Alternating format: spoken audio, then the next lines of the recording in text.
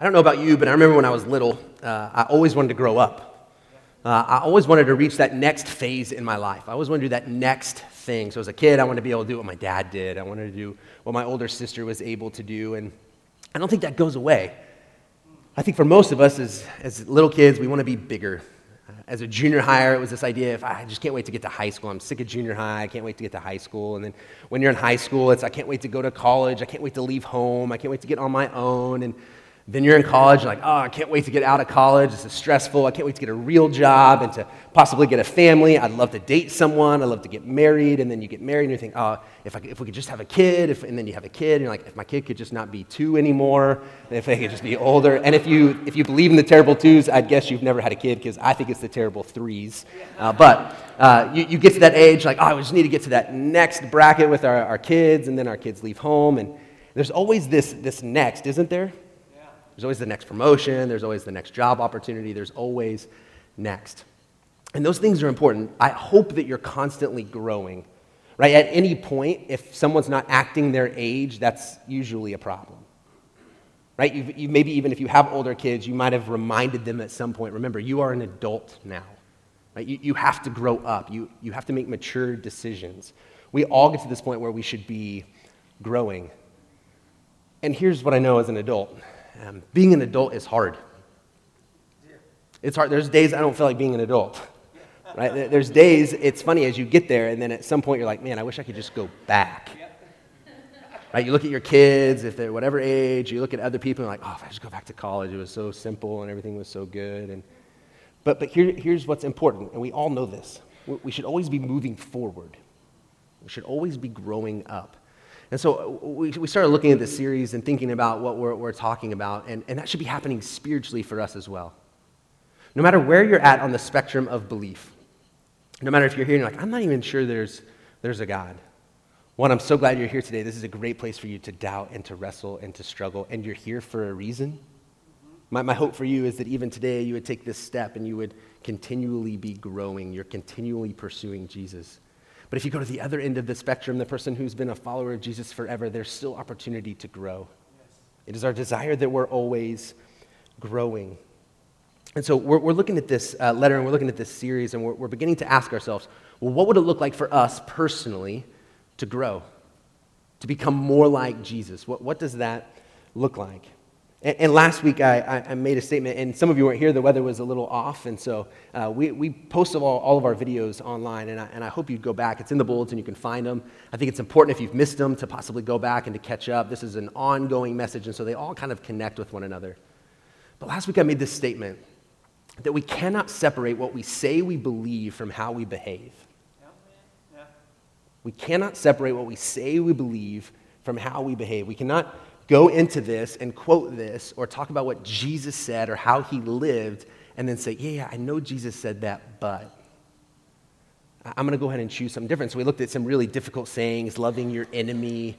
We talked about what you do for the least of these, even as we looked at that this morning with John. Like, those are some really difficult statements. And I would say most of us, if you say you're a Christian, you would believe it, but then does your life look like you believe it? Not that you have to be perfect, but the choices you make, the things you post, the things you say, do they match what you say you believe? And so here's the struggle, and we even sang the song this morning, it was perfect, and the things that we believe.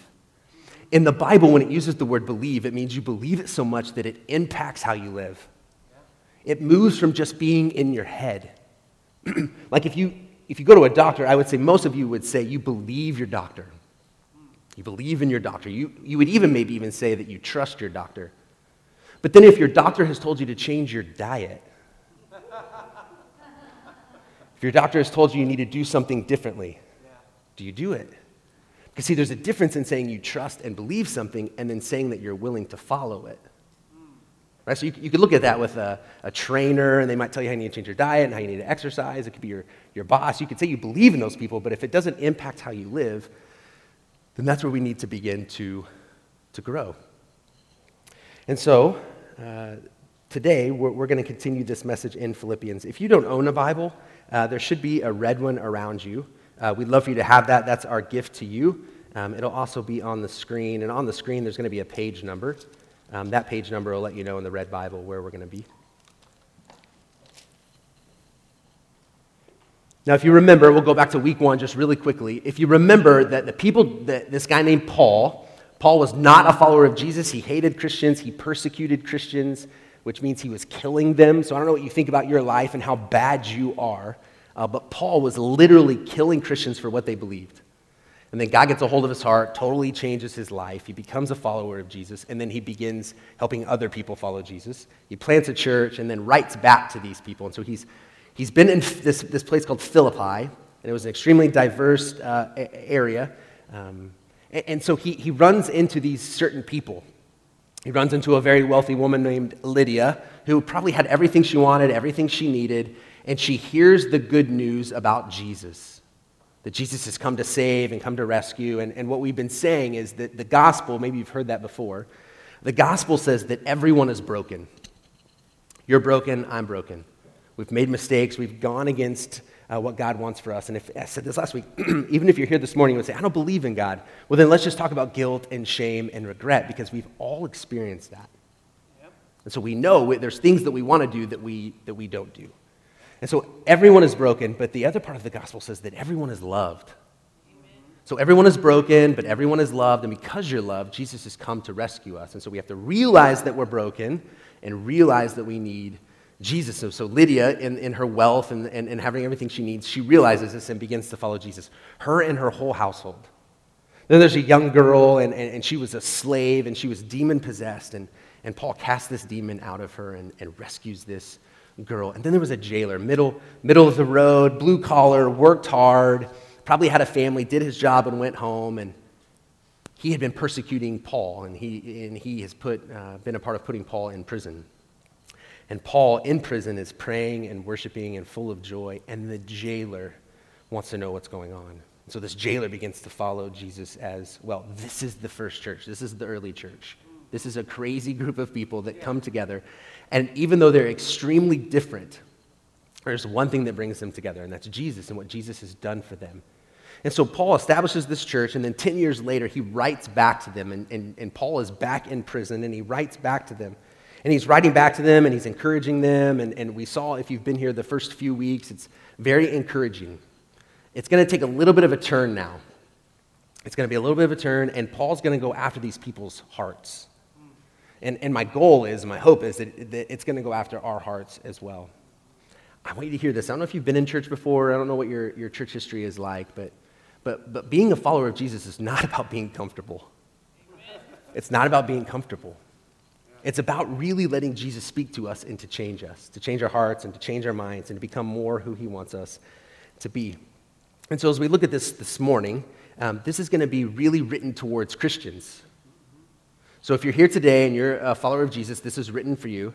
If you're here today and you're not, then it's an opportunity to kind of hear what Christians are supposed to be about. What was the advice Paul is giving to these followers of Jesus? And so we're going to be in Philippians 2. Philippians 2. I'm going to read it, 1 through 11, and then I'll go back and hit on some points. Philippians 2. If you have any encouragement from being united with Christ, if any comfort from his love, if any fellowship with the Spirit, if any tenderness and compassion, then make my joy complete by being like-minded, having the same love, being one in spirit and purpose. Do nothing out of selfish ambition or vain conceit, but in humility consider others better than yourselves.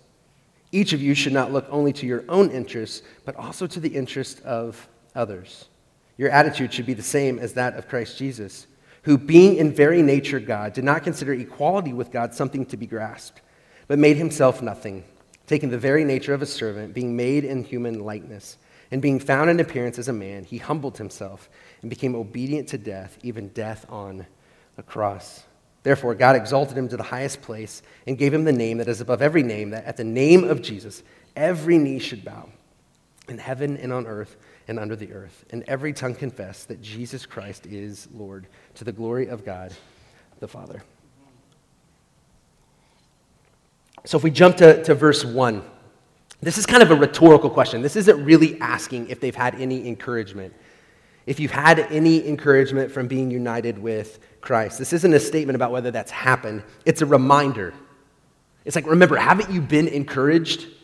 Have you experienced something in your life because of who Jesus is that has encouraged your heart and your mind and your soul? Don't you remember that God has saved you, rescued you, redeemed you?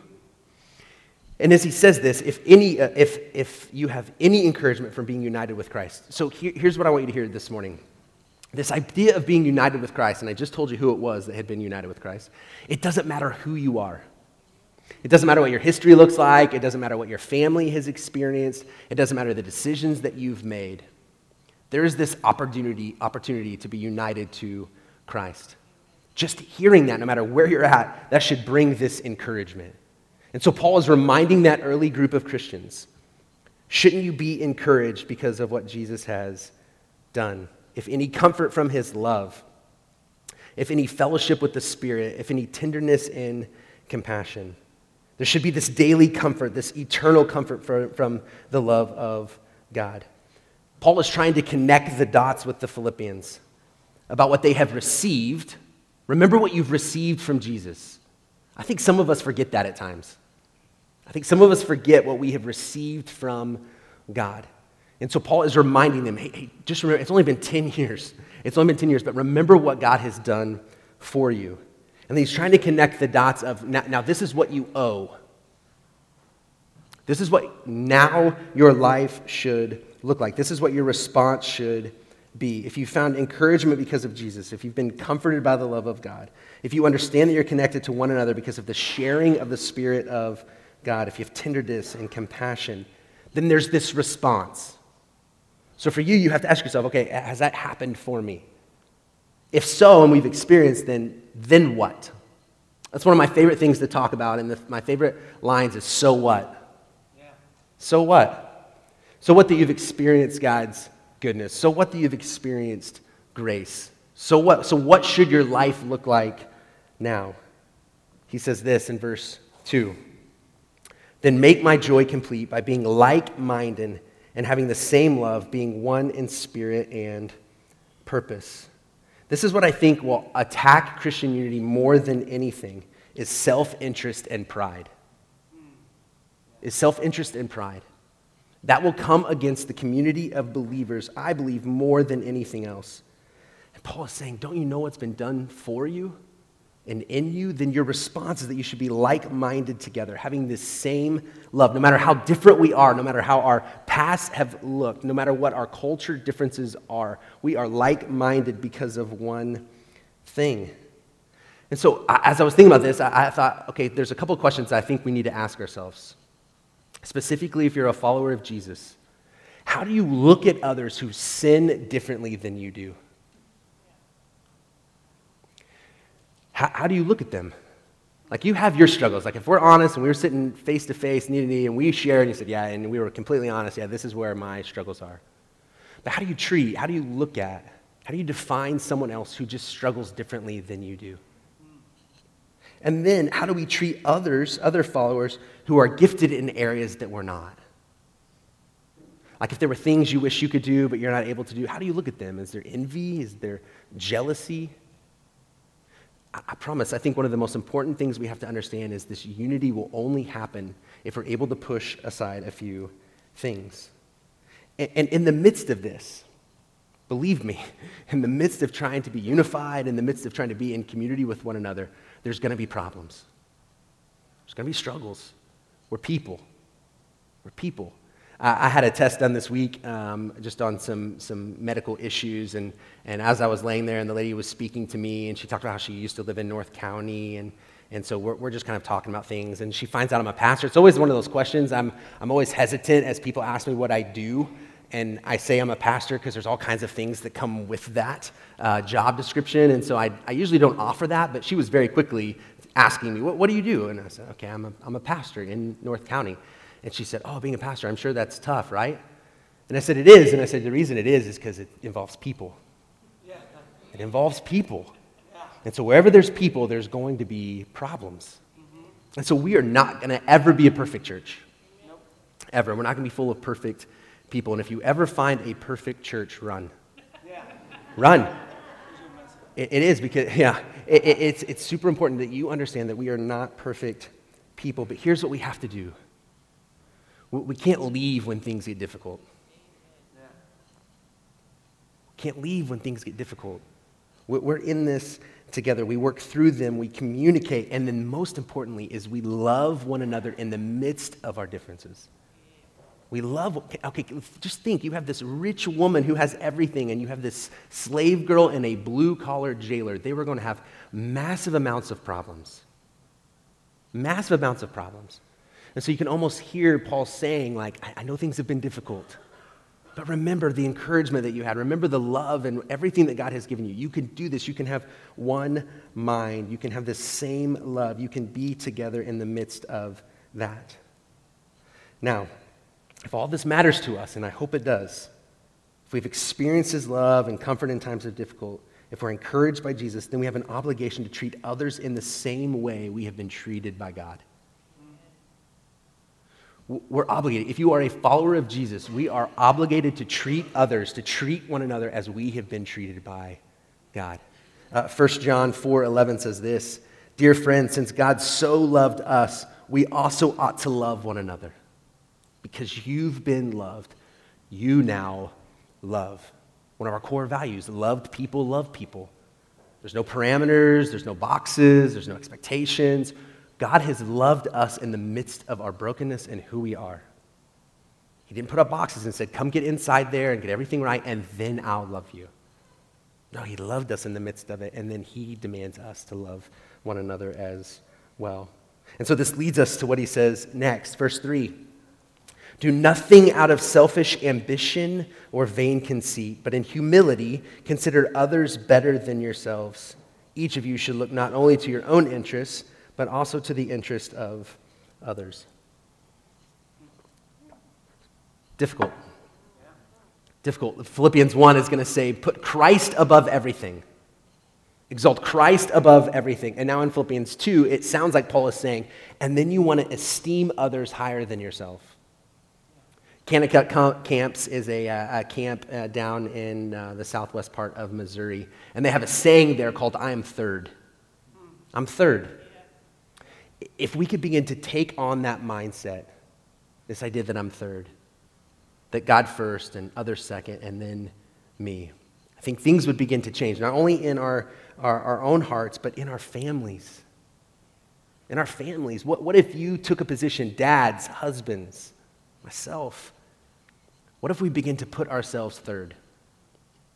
We put our wives' needs, we put our kids' needs above our own. What would happen if we begin to do that? So he's saying, do nothing. So no matter what decisions you're making, no matter where you go, no matter what you do, no matter what you are a part of, do absolutely nothing from the point of being selfish and having selfish ambition.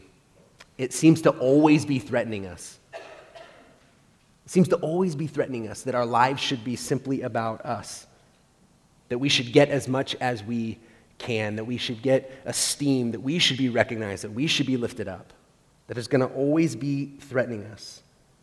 But Jesus paints a very different picture. Jesus comes as a king, but in John 13, right before he goes to a cross and right before he ends his life, he becomes a servant, and he takes a towel and he washes his disciples' feet. So when Jesus could have been on a throne, he grabs a towel and he washes his disciples' feet. Jesus paints a picture for us of what it looks like to be third. So I just know this for your own family, for our community as a church community, for our community outside of this, selflessness is always better for the community. Selflessness is always better for the community. For the community. Selfish ambition can be defined as rivalry. As rivalry. I've got to get mine. I know they got theirs. I've got to get mine as well. So we have to begin to replace selfishness with selflessness. We have to replace selfishness with selflessness, and we have to become a giver rather than a getter. We have to become a giver rather than just a getter. And then he says, do nothing out of selfish ambition or vain conceit. And so this is what conceit looks like. When I don't get my way, when I'm a sore loser, what begins to happen in my heart? How do I look at other people? When I feel like I should be getting what they're getting, and I'm not. What happens in your heart? Do you compare yourself with others and then become bitter when you think you don't measure up? Like this happens to me. I watch tons of other pastors preach, and I'm always learning, and I want to become better at what I do, and I see what's happening for them, and I see the speaking engagements, and I see how big their church community is, and there's this part of like, why does that not happen to me? Right? And you probably do it in your own field, whatever your business is, there's always this next level. It attacks our heart when we don't get what we think we deserve or what we want. And so we struggle with envy and jealousy and anger. And so I don't know about you, but one of my favorite things to watch, and this is a confession, is people falling videos. I don't know if you see those videos, but people just wipe out, and there's these compilations of just all these people just wiping out. If it comes on my feed on Facebook, it doesn't matter what I'm doing, I have to watch it. It's an addiction for me, I'm confessing. But I find this joy, and I find myself laughing, and it's funny. I know, it's not good, but that's just, I'm being honest, all right? And so I do this, and I watch these, and maybe it's not a big deal. Hopefully they're not hurt too bad. But what about when that happens in relationships? And this is why I know Paul's only telling them not to do things out of selfish ambition and vain conceit because they are. There's no reason for Paul to write this back if he hasn't caught wind, if he hasn't heard that this is how they're living their life, that they're making choices about themselves more than they are about the community. So he's writing them and saying, hey, look, something has to change. And so then Paul basically says it again. He says, don't look to the interest of yourself, but look to the interest of others as well. Paul is truly envisioning a community of people who have been radically changed by Jesus. Radically changed by Jesus. And this community is filled with the love of Christ. When this happens, people begin to trade in their own agendas. People begin to give up their own needs and their own desires, and they trade in their pride and selfish ambition for the betterment of the community. Right? As followers of Jesus, we have to believe that if our community is not doing well, then we are not doing well. If our community is not doing well, we are not doing well. No matter what happens in this building, no matter what happens in your own home. If things are not going well in the community, it has an impact on you. I don't know if you've heard, but in the Hazelwood School District, there's some big financial cuts that are happening. I'm sure you've caught wind of that, and there's all kinds of things that are going on. And I was having a meeting with someone this week, and we started talking about how some people don't send their kids to the schools, and that's okay. That's okay. But I hope you still care. I hope you still care. I hope you still care about the kids who do go to those schools, who maybe don't have another option. I started thinking about people who their kids went to school there and their kids aren't there anymore. Maybe they have grandkids in the district. I hope you care. I hope, if you are a follower of Jesus, I hope you care. We are called to not only look to the needs of ourselves, but at the interest of everyone around us, our neighbors in our community. If they don't succeed, we don't succeed. If they hurt, we hurt. We've got to begin to take this on and say, I care about my community. And I think you do. I think you do. And so everything around us tells us to go in the opposite direction of this. Everything in our culture, in our society says it's about you. It's about your personal rights. It's about your choices. It's about your happiness ahead of what would benefit other people. Therefore, most of our relationships function to meet our own needs. Well, how is this going to benefit me? If I give my time, if I give my resources, if I give my energy, how will this benefit me? And it's about getting, but what if we said, how would this benefit other people? How would this benefit other people? Jesus makes this bold statement and says this in Luke 9:23, whoever wants to be my disciple or follower of Jesus must deny themselves and take up their cross daily and follow me. He is saying that you have to die to your own needs, die to your own self. And it's not that you don't suffer necessarily because you're going without. That's not what it's saying. It's just saying, do you care about other people as much as you care about yourself? And this word deny in there, look, we don't deny ourselves anything. We don't deny ourselves anything. If you want to eat it, you usually eat it, at least I do.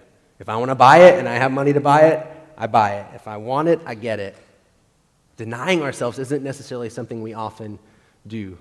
This is why the season of Lent is so important. If you understand, and as we head into Easter, we're in the season called Lent. It's this preparing ourselves for Easter. But usually with Lent, you deny yourself something. You give up something in your life. It's difficult, but it brings us back to this idea of following Jesus. Now, quickly, Paul is going to give us an example of the life of Jesus. All right, well, what does that look like in the life of Jesus? And I have to say this, I'm not going to do due diligence in the time we have left for what I'm about to talk about. If Tim Keller, who's a pastor in New York, says, if the Bible is a mountain range, this may be the highest peak. This may be the highest peak. What is in this is so important. There's books written simply about these few verses. And so I'm going to pull a couple of things out, but I want to read it again. So we're going to jump to Philippians 2:5. Your attitude should be the same as that of Christ Jesus. Attitude could also be have the same mindset. Have the same mindset as that of Jesus, who being in very nature God, did not consider equality with God something to be grasped, but made himself nothing, taking the very nature of a servant, being made in human likeness, and being found in appearance as a man, he humbled himself and became obedient to death, even death on a cross. Therefore God exalted him to the highest place and gave him the name that is above every name, that at the name of Jesus every knee should bow in heaven and on earth and under the earth, and every tongue confess that Jesus Christ is Lord, to the glory of God the Father. Now again, I just want to pull out just a couple things. One of the most important things we see here is the idea that Jesus is God. That Jesus is God. And there's a couple reasons we can see that. Being in very nature God, it's not that he takes the form of God on, but the word here would mean he is the essence of God. He's the essence of God. Being the very essence of God. He did not consider equality with God something to be used to his own advantage, or it says something to be grasped. So we see even here that it's on the same level as God the Father. Now this is where it can get very confusing. It can get confusing, and I understand that. But what we see here is we have God the Father who sends his son Jesus. And we see that Jesus is God, the very essence of God, and he's on the same level as God the Father. And then the one thing that's very interesting as I study this, and if you're looking at it in your Bible, it looks differently. It's set out as a poem. Now, this is what most theologians believe. Paul didn't write this. What he's doing is he's quoting a poem or he's quoting a song. Now, many people want to attribute certain things to who Jesus was. Jesus was just a prophet. Jesus was just a good teacher. Jesus was a way that some people should live life. But this points to something very different. And and Paul is showing that Jesus is more than that. He's more than that. That he's the same essence of God the Father. He's at the shares in equality with God the Father. And then here we have something that Paul is writing, he's quoting. And so some people like to think, okay, well, it's been a long time. There's been years and years. The stories of Jesus have grown, and the myth has become these legends. And so what Jesus really did isn't what we really think he did, and so these stories begin to grow. But here we have Paul, within 20 years of Jesus dying, quoting someone else talking about this and saying that this has been a belief from the very beginning of Jesus' life. Not only did they believe that Jesus was God, but Jesus even confessed it. Jesus lived as if he was God. And this is super, super important for two reasons. One, some of you must ask yourself, if you are a follower of Jesus and you believe that Jesus is God, some of you must ask yourself, why are you so pessimistic about your future? Why are you so pessimistic about your future? If Jesus has come into your life, remember, if you have any encouragement, you know what Jesus has done, you know that God is in you, then why do you think so less of yourself? Why do you think so less of yourself? Ronda Rousey, who's an MMA fighter and unbeatable, she lost not too long ago, and they just did this interview with her. Very sad. I would even encourage you to go back and read it and listen to it. But this is what she said about losing. She said, honestly, I was sitting in the corner of the post-fight medical room and was like, what am I anymore if I'm not this? This is after losing. What am I anymore if I'm not this? I was literally sitting there thinking about killing myself. Her whole identity had been wrapped up in what she was doing. And so for many of us, we have this identity problem.